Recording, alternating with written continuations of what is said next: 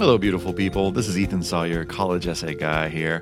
If this is your first time hearing the podcast, you should know that my goal is to bring more ease, joy, and purpose into the college application process.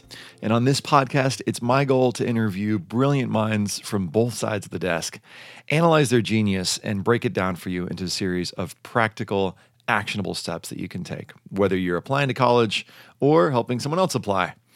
Now, my guest today is Laura Young, and she's a friend of mine and happens to be the director of enrollment management at the UCLA School of Arts and Architecture. She was, and I think still is, an art kid, and she'll talk about what that means in a few minutes. And in our conversation, we talk about why that's cool and how that served her in her current job, and basically how someone can still make a living, even if, dear listener, you are yourself an art kid, or if you know someone who is an art kid who's applying to college. We also talk about data that proves art degrees are important, the freedom that working a side job gives to self-employed artists, the truth about the myth of the starving artist, and that's all in the first 10 minutes. Then we talk about how to know if art school is right for you, what your ability to take feedback says about you, the difference between visual and performing arts schools, conservatories, and trade schools, what cliches to avoid when you're doing your art school application, and how parents can best support their students wanting to go to art school. All this and much more on this episode with Laura Young. Please enjoy. My guest today is Laura Young. She has a BA in Fine Art from UCLA, a Master of Education in Post-Secondary Administration and Student Affairs from USC. And yes, folks, it is possible to attend both schools and not actually burst into flames, or so I'm told. I've been presenting. I told you. I'm good. I was going to say something about Laura being on fire, but then I was couldn't figure out how to. Anyway, Laura's been presenting on visual and performing arts in college for a while, since 2006, and she received the Rising Star Award from NACAC, the National Association of College Admissions Counseling. For the past 6 years, she served as Director of Enrollment Management at the UCLA School of Arts and Architecture. Laura, welcome to the podcast. Hello. Your voice Lovely sounds to awesome. be here. Your voice sounds amazing right now. Well, so does yours. Thanks. You should do this professionally. Let's do this right now professionally. All right. Laura, Director of Enrollment Management sounds pretty fancy. Tell us, what exactly do you do? So what I do, and I figured that I came into my position completely by accident. I feel like that's really important to say, because most of us in college admission, well, I would say all of us kind of found our gig by accident. Mm-hmm. And what I do at UCLA is I deal with the entire administrative process of admitting students to one of UCLA's professional schools for the visual and performing arts, the School of Arts and Architecture. So from the moment a student asks, gosh, I'd really like to learn more about the art programs at UCLA, all the way up through, I'm coming, here's my deposit, I've got my hands somewhere in that process. So outreach, recruitment, managing the online supplemental application system when students are submitting their portfolio or their audition materials, acting as tech support, making sure that the faculty have everything that they need in order to make their decisions, preparing statistics for the mothership and undergraduate admission, running phone banks, scheduling yield activities.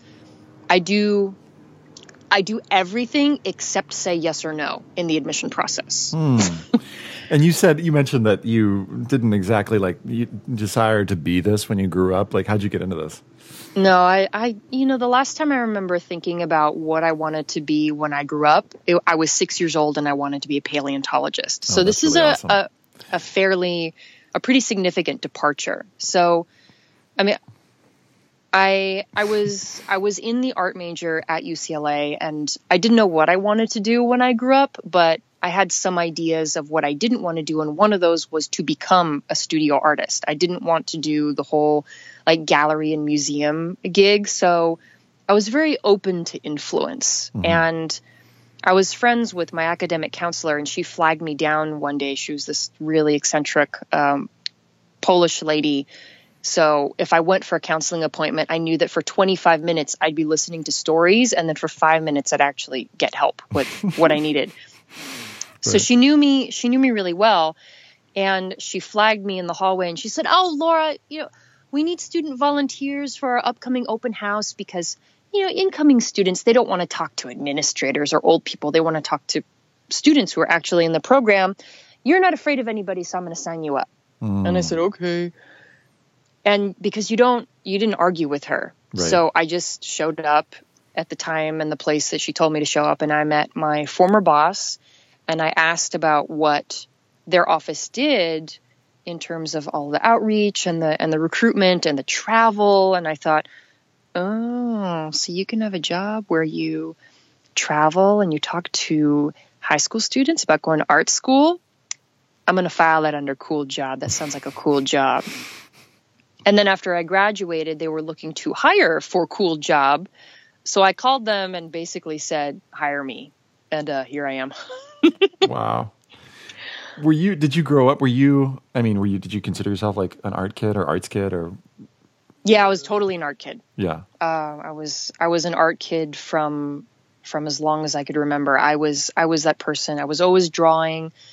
My family are artists. My mother's a musician. So she's a classical musician, and my dad is, he's into literature. He has a master's degree in Russian literature. So that's what I really grew up around, was going to see performances, concerts, operas, museums. And so my parents were really supportive of my arts activities. And I came from a really privileged background in that respect because I had so much exposure, having a really supportive family, and then also growing up in Los Angeles where you have a lot of opportunity to see the arts. So that turned into a lot of visual arts classes during weekends and summers. And then in high school, I ran the comedy improv team. I was also playing the piano, so I was performing and competing regionally. And I also went to a high school that had a strong arts program. Mm-hmm. And even with all of that, I still heard a lot of and absorbed a lot of negative messaging about the arts practice. And I had to be convinced by people smarter than myself. Mm-hmm. So that's really where a lot of the motivation for me comes from, in talking to art kids about art school, because I came from a place of, I had every reason to believe that you could be a working artist and that art is valuable, it's important, it's essential. And still, I kind of got it in the back of my head, like this is supposed to be something that you do on the side. It's supposed to be a hobby, that there's something more sensible that you could be doing with your time. Mm-hmm. And so what I hope to do, and kind of every day, is helping young artists to feel more confident about who they are and what they're already good at, because they're good at a lot of stuff. Yeah, see, this is really interesting, and this is what I want to talk to you about. And this is really what I want to spend this time together talking about. There's this myth out there, and this is something that you brought to my attention, that this myth of the starving artist, right? And it's deep, and it runs like all through things and all over the place. Like, tell me about that. What first of all, what is the myth, and why is it even a myth? Okay, so we've all heard this, like, if you Google sort of like best college degrees or worst college degrees, you're going to find the arts somewhere on that list. Right. Always, every single year. So you get all of this backup from media. And then if most people who are not educated in what an art career actually looks like, will just lean on that, or just this sort of cultural misunderstanding that the arts it's stupid and it should be pushed to the side, and it's a pipe dream and nobody makes it.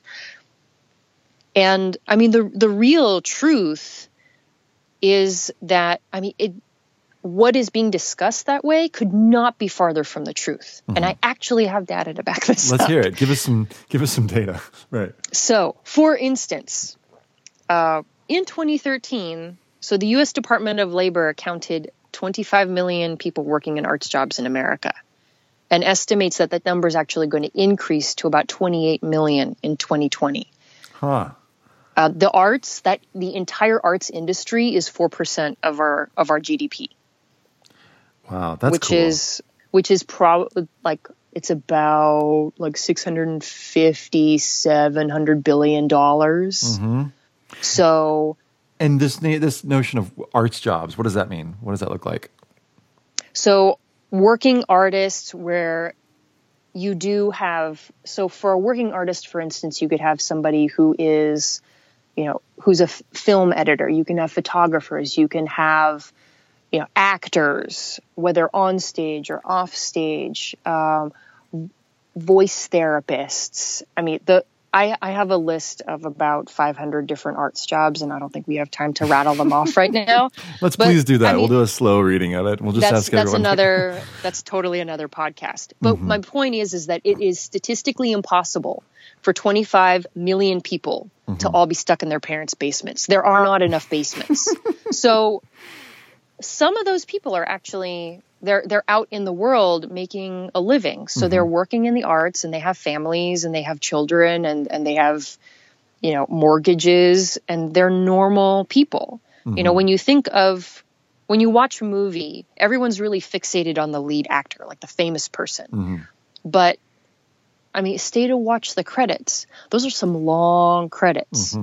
And all of those people most of those people, the majority of them are regular people, and they're working artists. Right. The extras, the people doing stunts, the voiceovers, the dialect coaches, the special effects teams. Oh my gosh, the special effects teams, which take up like a third of the entire credit reel. The musicians who perform the score, or the musicians that perform the songs that ended up on the soundtrack, they're all working, Like with the working artists, there's always this perception of them kind of running around and always working overtime and working these menial jobs, or working the 9 to 5 and then going home and doing their art. And that's always presented as a negative. Right. When really it's not, because there's a sort of all-encompassing aspect to what it is that they do, and they actually like to work that way. That's the way they sort of naturally work. Say more about that. Yeah. So, I mean, the idea that artists are always working, they're working their butts off 24/7, and that's supposed to be a bad thing. That's actually the way that they really like to work, and the way that they naturally work.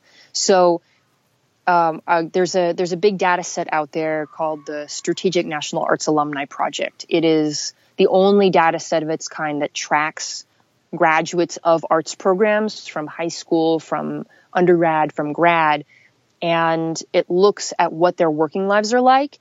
And one of the things that they found out, that over 90% of working artists, have been self-employed in their craft at some point in their work lives.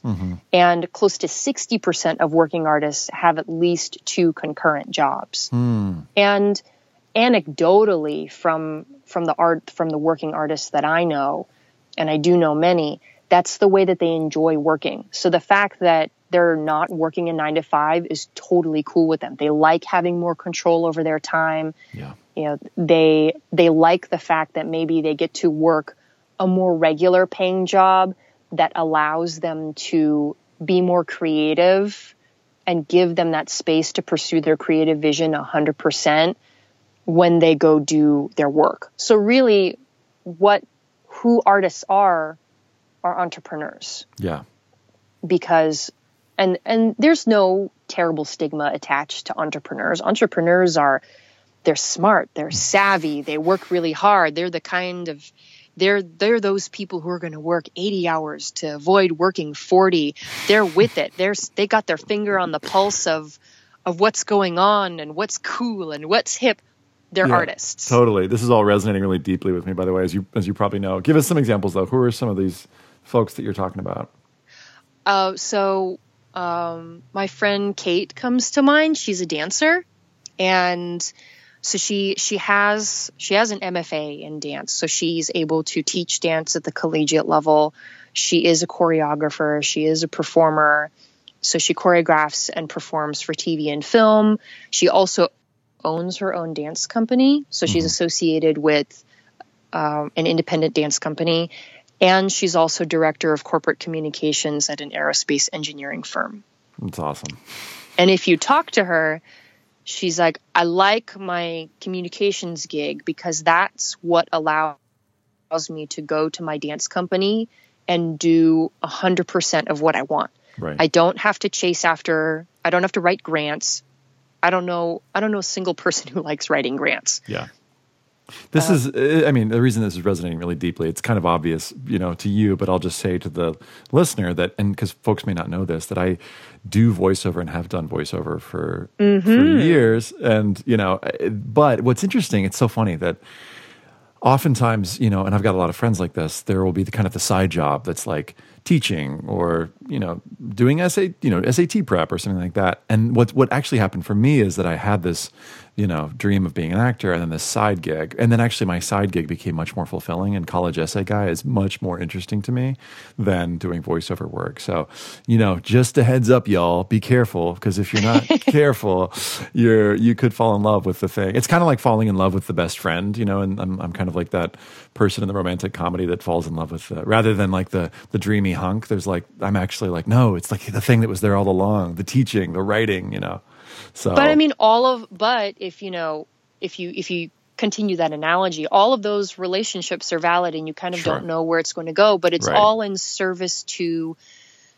you have a sense of what you're good at and how you want to offer those, offer those gifts to the world.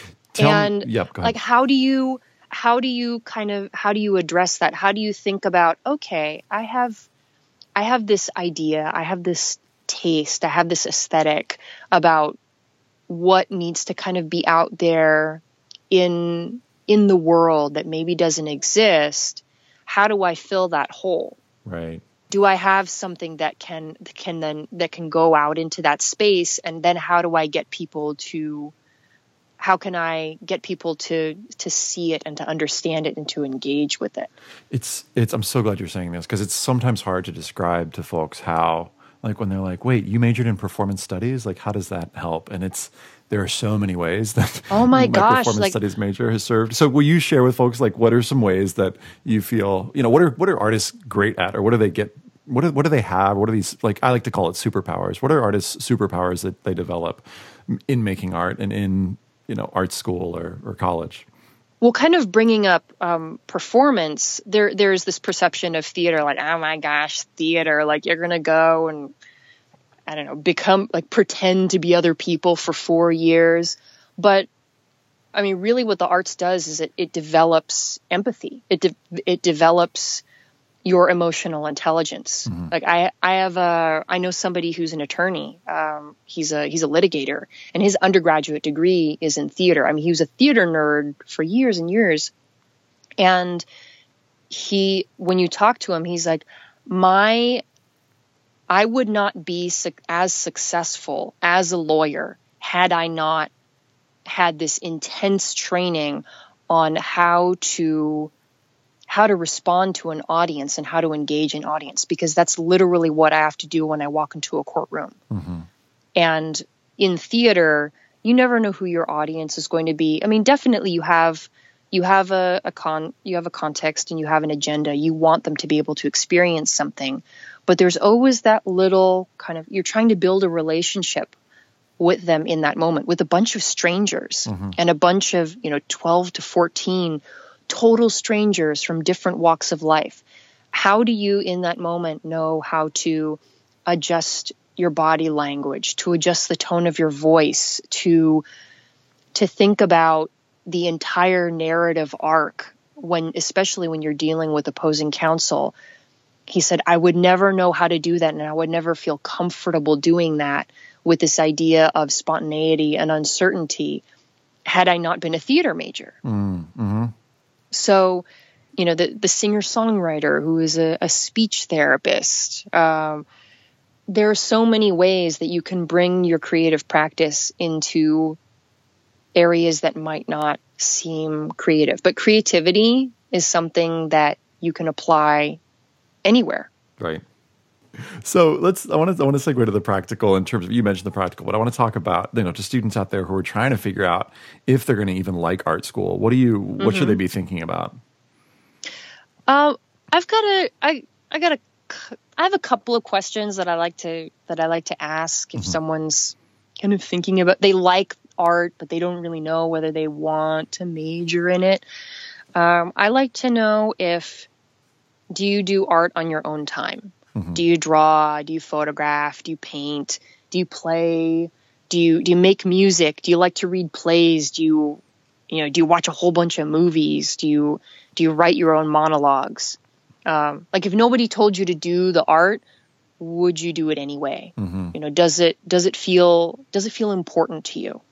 And I like to ask this because making art unprompted can be an indicator that you just need to make stuff in order to learn, to be able to connect.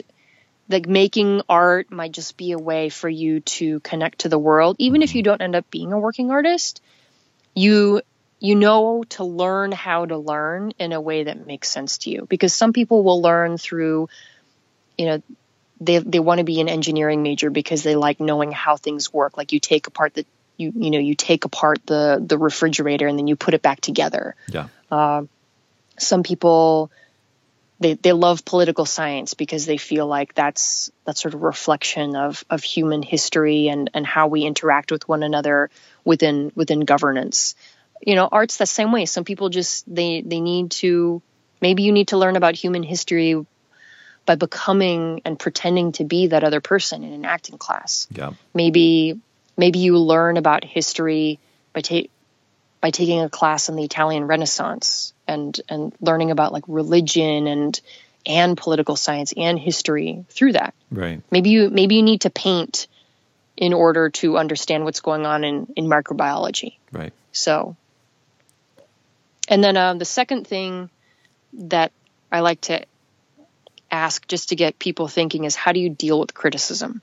Do you seek feedback? Like, do you want to be better? Do you ask people? And then do you also think about, who do I want to ask? Are you just sort of flinging it out there and asking anybody? Or do you think, I'd really like to get some feedback on this from like a teacher or, somebody who might know something about art. And then even if you're out there with your friends and someone tells you that, you suck. As they will. Oh yeah. No, Hopefully. all the time. You get, thank you, internet, with your unbridled opinions. Right. So if they say something as ineloquent and just sort of unhelpful as you suck, then do you go and cry and smash your guitar and then never want to play it again? Or like, are you upset for a short amount of time, but then you're like, okay, is there a way for me to make what I'm doing better? Did that person who told me that, do I need to go back and say, hey, if you think it sucks, then could you tell me why? And is that information going to be useful? I mean, that's a really self-assured thing for high school students to do. Yeah.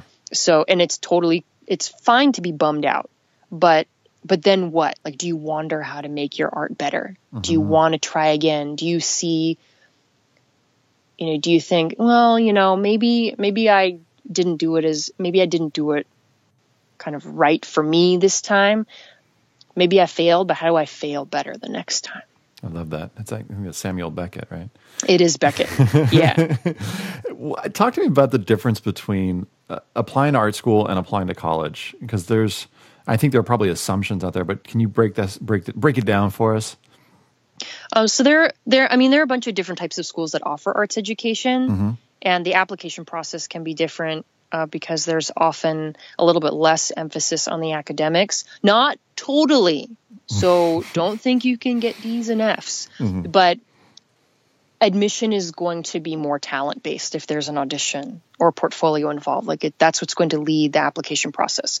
So the schools there's liberal arts colleges and universities, and the kind of you just education. Rattle off some of those not because you are promoting them, blah, blah, blah, blah, but just so you know who we're talking about. Well, UCLA is one of them. And then USC, NYU Tisch, University of Michigan, Fordham, Whittier College, like Loyola Marymount University. So these are all schools where you have, it's a liberal arts institution. So most of the majors are in the liberal arts. So humanities, sciences, and then you might have the arts majors set within the school somewhere, or they might be set aside in a professional school for the arts, but they do have arts majors on campus. And the benefit of that kind of a setup is that if you want a liberal arts education, then you can still get that liberal arts education while pursuing your arts practice and learning about other stuff, having a wide range of knowledge about how humans kind of move throughout the world is going to make you a more well-rounded and better practitioner of the arts at the end of the day. If you want to double major, you want to do design and neuroscience, you want music and astrophysics, fine art and military science, you can do that at these schools. Got it. If you want to switch entirely, say you come in as an arts major and then you take a geography class and you think, oh man, I really love that geography class, I want to be a geography major, you can do that at these schools. So that's another another type of school is visual and performing arts schools. So these are schools where all of the majors on the campus are in visual and or performing arts. So this is,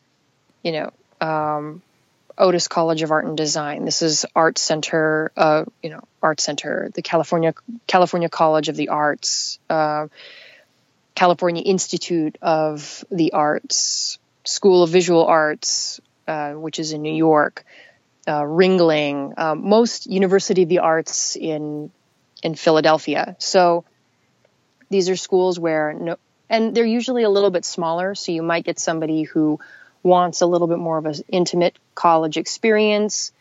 Maybe the largest these schools are going to get is a couple of thousand students, and the smallest it's going to get is maybe a couple hundred students. So really, really tiny.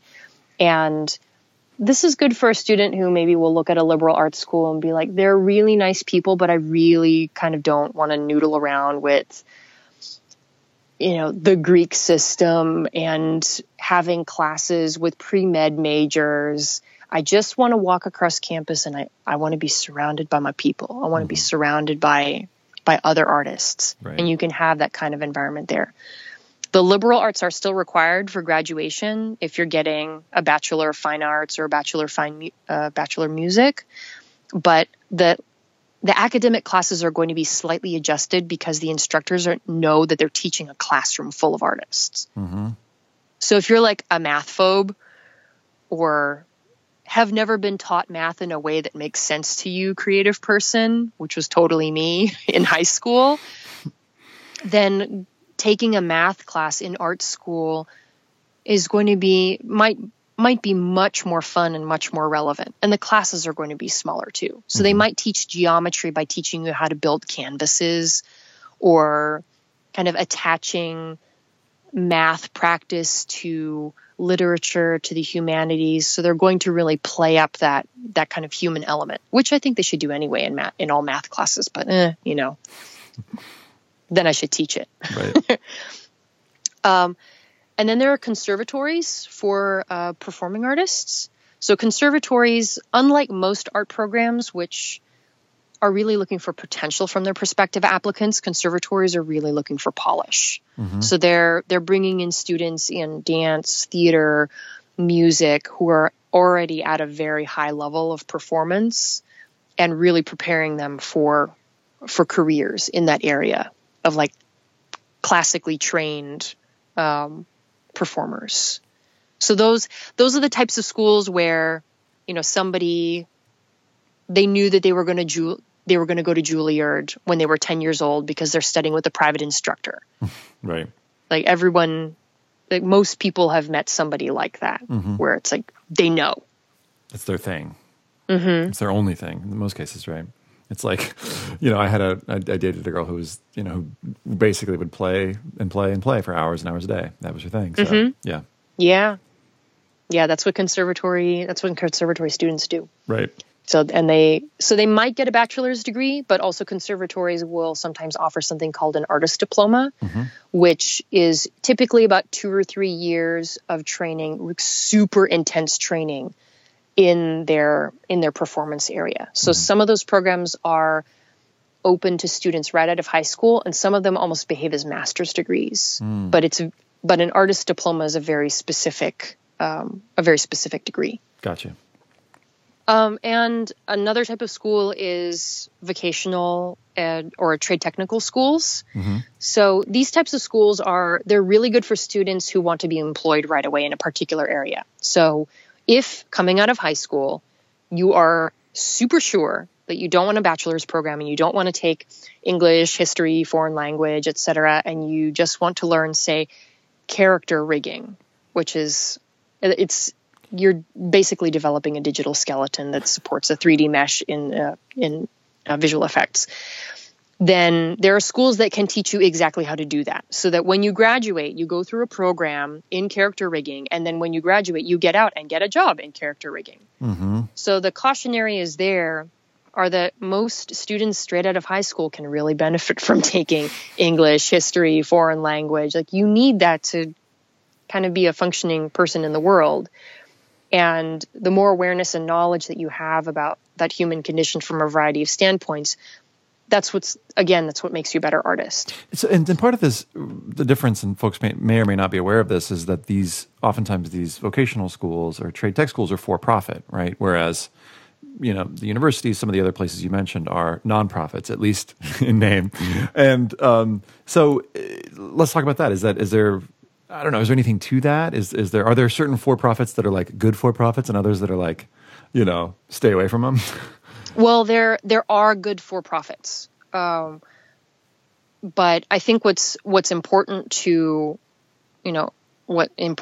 remember when you're looking at for-profit at these kinds of programs where they're specifically employment targeted, if they're employment targeted, then you really want to do your due diligence and research the heck out of that program. There's not that they're going to guarantee you a job, but the way that their education is set up is supposed to prepare you to be employed. Right. So what are their employment statistics? Where are graduates getting employed? This is a place where you can really behave as a customer, which I wouldn't recommend at all for a traditional college experience. But for something like this, if you're going to get an artist certificate in a graphic design area or, in music production or something like that, what are you have expectations, and is this school going to prepare you for this? So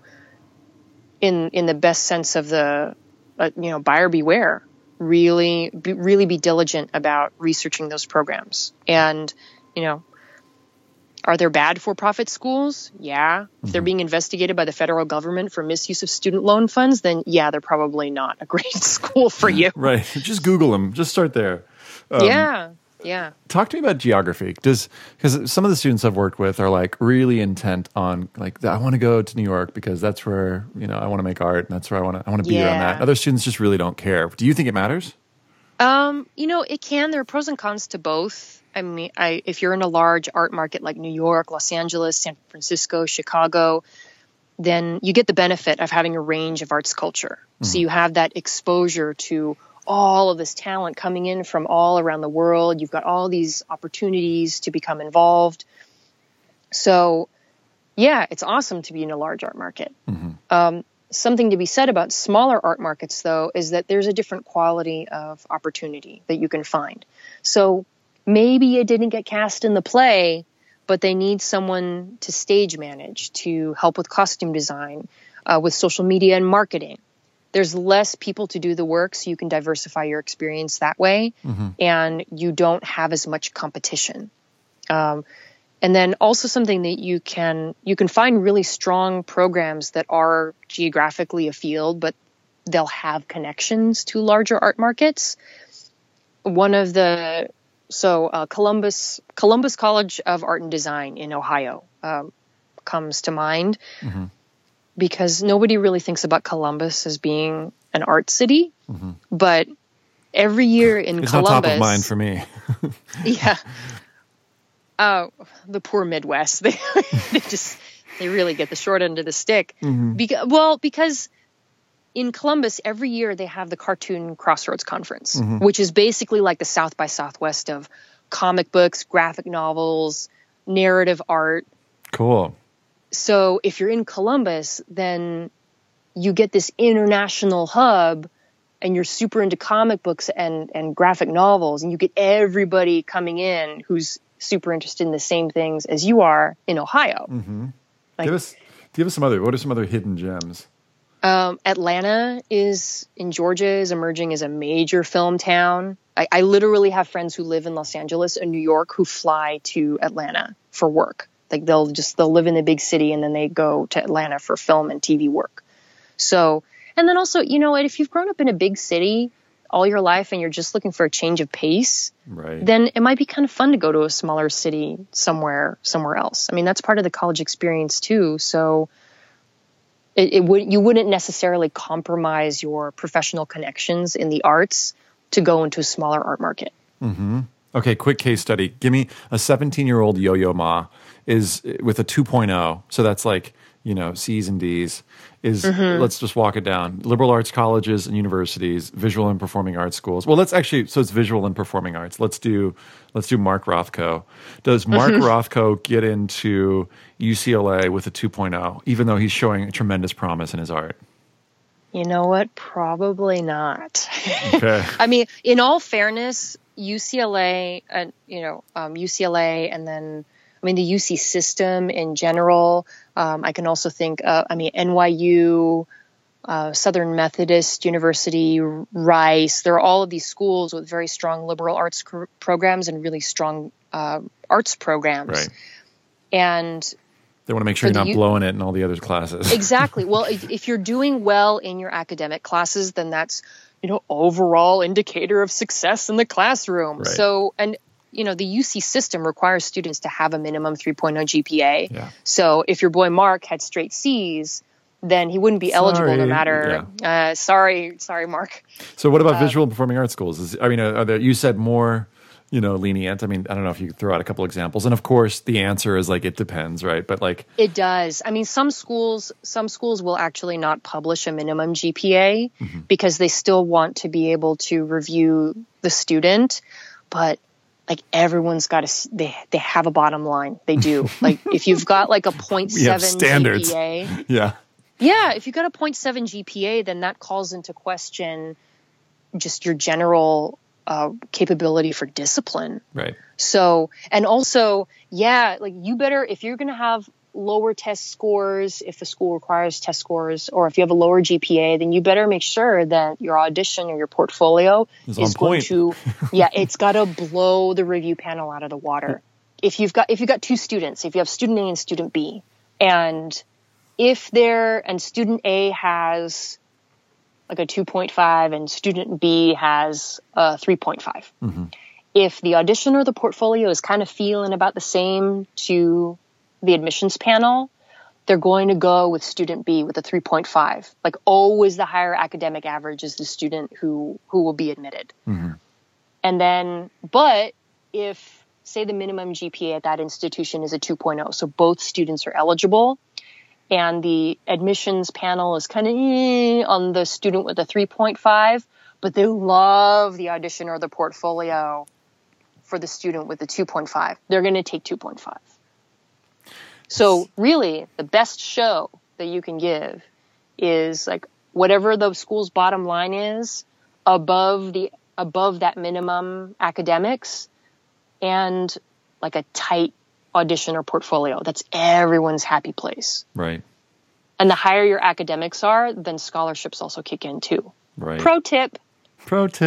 Talk to me about, I know that, well, you've read a ton of essays and, as they're now known, personal insight questions for the UCs, and you've read a bunch of artist statements. So talk to us about what are some of the cliches that you've seen, and if you want, give us some tips.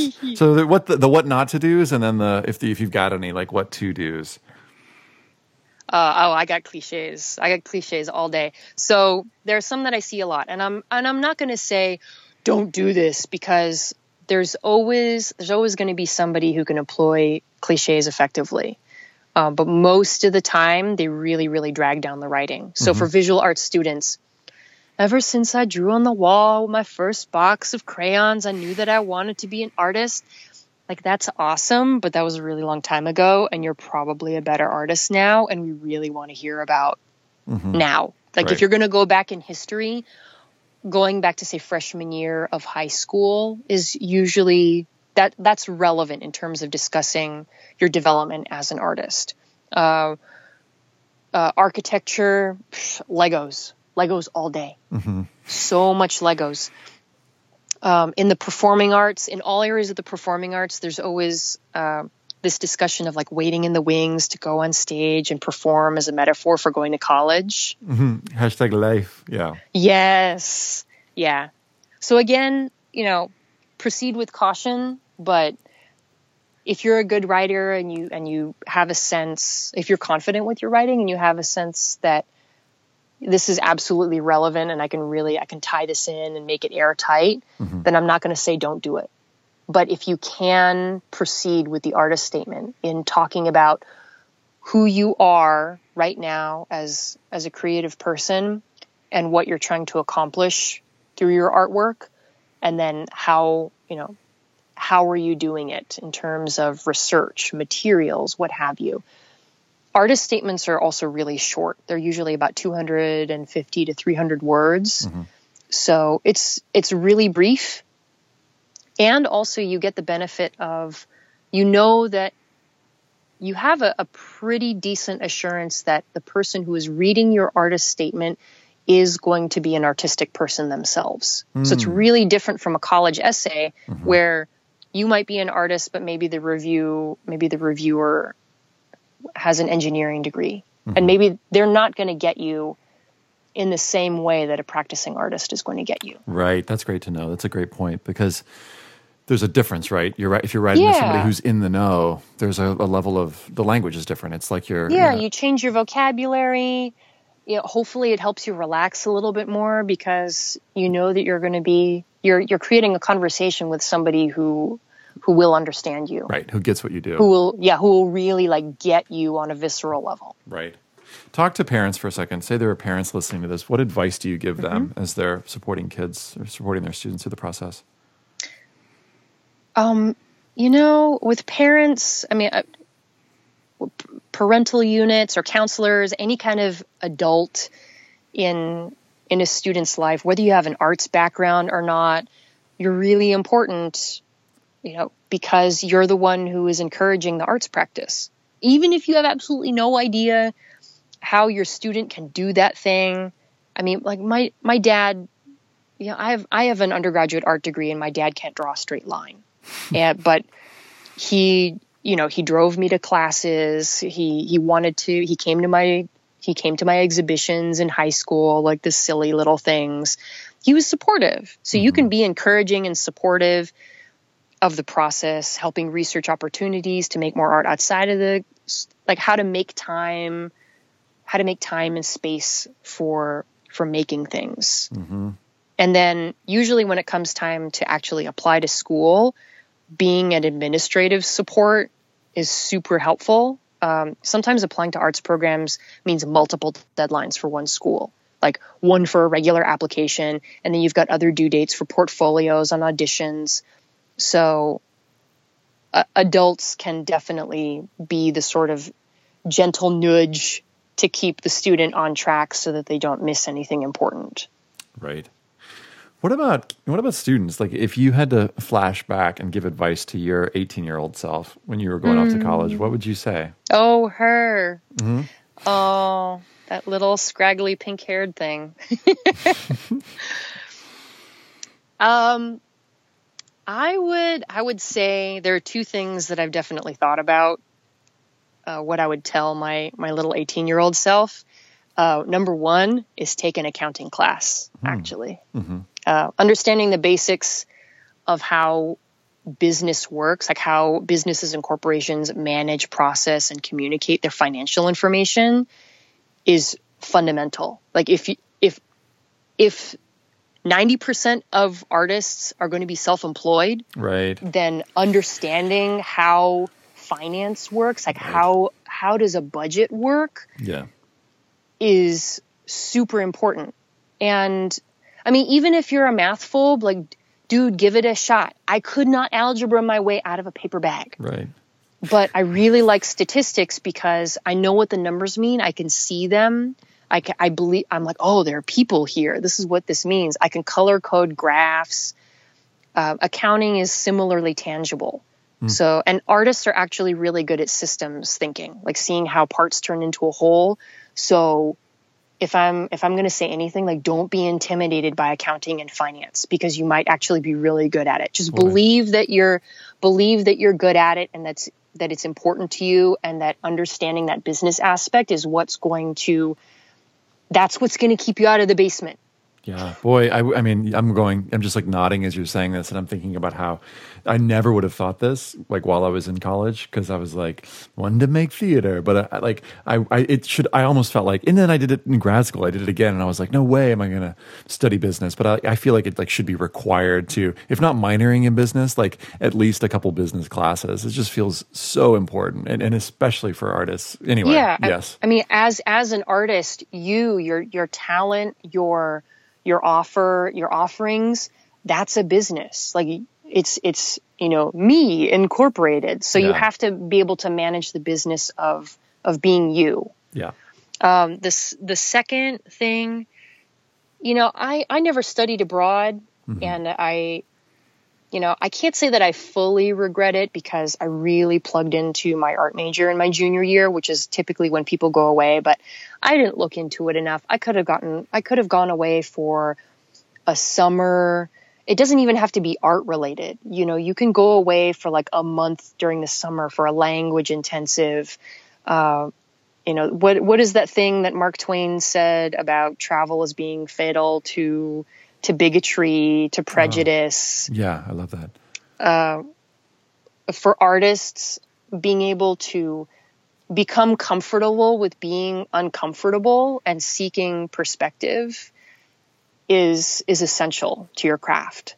So, and it's really hard to travel once you get out and start working and worrying about stuff like car payments and rent and garbage. And college is a place. Like, find a study abroad program, find something weird, like through Germanic languages or something that has a scholarship, and apply for the scholarship. Get somebody else to try to find somebody else to pay for it, because just go anywhere. It doesn't matter.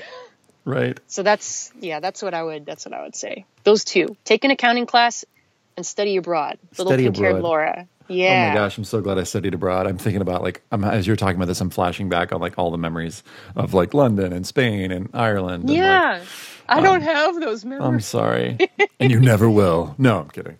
Not now that you have a baby. You're just not, why travel, right?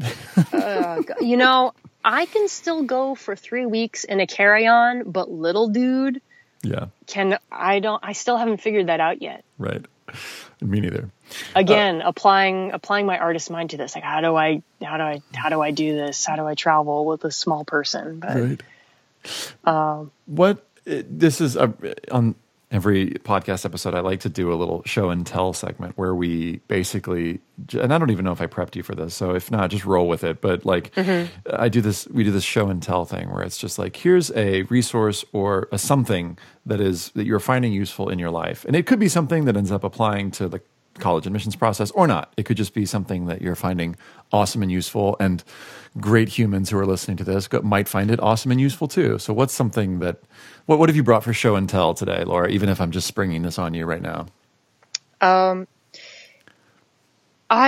mean, like any good 30-something, I did read oh gosh, I can't remember the title of the book. The one, Marie Kondo, about organizing your house. Tidying. So, yep. Yeah. Oh yes. Whatever. Anyway, I have a book that I like better than that, actually. Oh, cool. So It's called Flanagan's Smart Home. Okay. And as long as we're talking about artists and systems of management, one of my very dear friends who is an actor and a film editor gave me this book a number of years ago and said, Laura, this book is so you. And it's written by a woman Barbara Flanagan, and it's an organizational book. It's about essential, like the 99 essential items for your home. Mm-hmm. And so Barbara Flanagan was living on the East Coast, and she's an architect, and she had this gigantic house with this big family, and she started building this teeny tiny little house for her mother. Mm-hmm. So it was a one-person house, and then her mother passed away, and her husband left her, and then all of her kids grew up and moved out of the house. So she was living in this giant house with all of this furniture because she loved to restore furniture. So she would acquire all of these things and never really finish the projects. And then she realized, I can't live in this big, empty, in this gigantic, messy house. So she sells everything and she goes to live in the house that she built originally for her mother and has to downsize everything. So the entire book is this meditation on what objects are totally essential for your home. What do you need? What are the most multi-purpose items that you can buy that are functional, that are beautiful, and that are sustainable? So recommendations on like rugs, buying a mattress, a feather duster, which seems really super old fashioned, but she's like, no, you can like clean it and reuse it, and it's classic and it's much more functional than anything else out there. And I love this book. This is so good. As soon as we're done here, I'm gonna order it. It's like, it's done. You can, I have given away probably 15 copies of this book, and you can find it used for like a buck. Right. Okay. And done. And it's not, of course, it's not written for somebody with a family, mm-hmm. but I don't care because it's just it's short enough so you can get the concept of where you need to kind of put your energies. Yeah. And so Flanagan's Smart Home. I'm inspired by your book, this book that, yes, it's for humans, but I can see how artists could totally dig it. So I've got two books for artists that have inspired me. The first one's The War of Art by mm-hmm. Stephen Pressfield. Do you know that book? No. It's super rad. Ooh. It's about breaking through like creative blocks and sort of wrestling with the inner artist, the voice within, the inner critic. The other one is The Inner Game of Tennis, which I wouldn't say is specifically for artists, but in terms of taking criticism and dealing with that inner critic, this really was useful for me. It was required actually reading for my grad school acting program. And they're both short, they're both like, less than 200 pages. So they're like, pick it up and read it in an hour type books. So I'll link to all these in the show notes, by the way. But yay, reading, yay, books. Books. Yay, remember books? Yeah. Real books. Laura, why do you do what you do? Artists are my people. It's really that simple for me. I believe in how important they are. I feel like it's important for artists to be able to learn how to advocate for themselves. And especially kind of going back to what I said at the beginning, I had to get told. I had to get told what I was good at because I didn't understand. I felt like, yeah, I can render this water bottle in graphite really, really well, but I didn't understand what else I was learning. And it took older people, older artists, people who understood creative people to tell me, no, like, yeah, you can render the water bottle, but you're also really great at project management. You know how to pay attention and really observe something deeply. Most people in museums, they'll look at a piece of artwork for 15 seconds and they don't really sit in front of it or really sit with a piece of music or kind of let themselves sink into an experience that's unfamiliar to them. And I had to get told that I was good at that. Mm-hmm. And when someone told me that, it was this aha moment, like, oh my gosh, I am good at.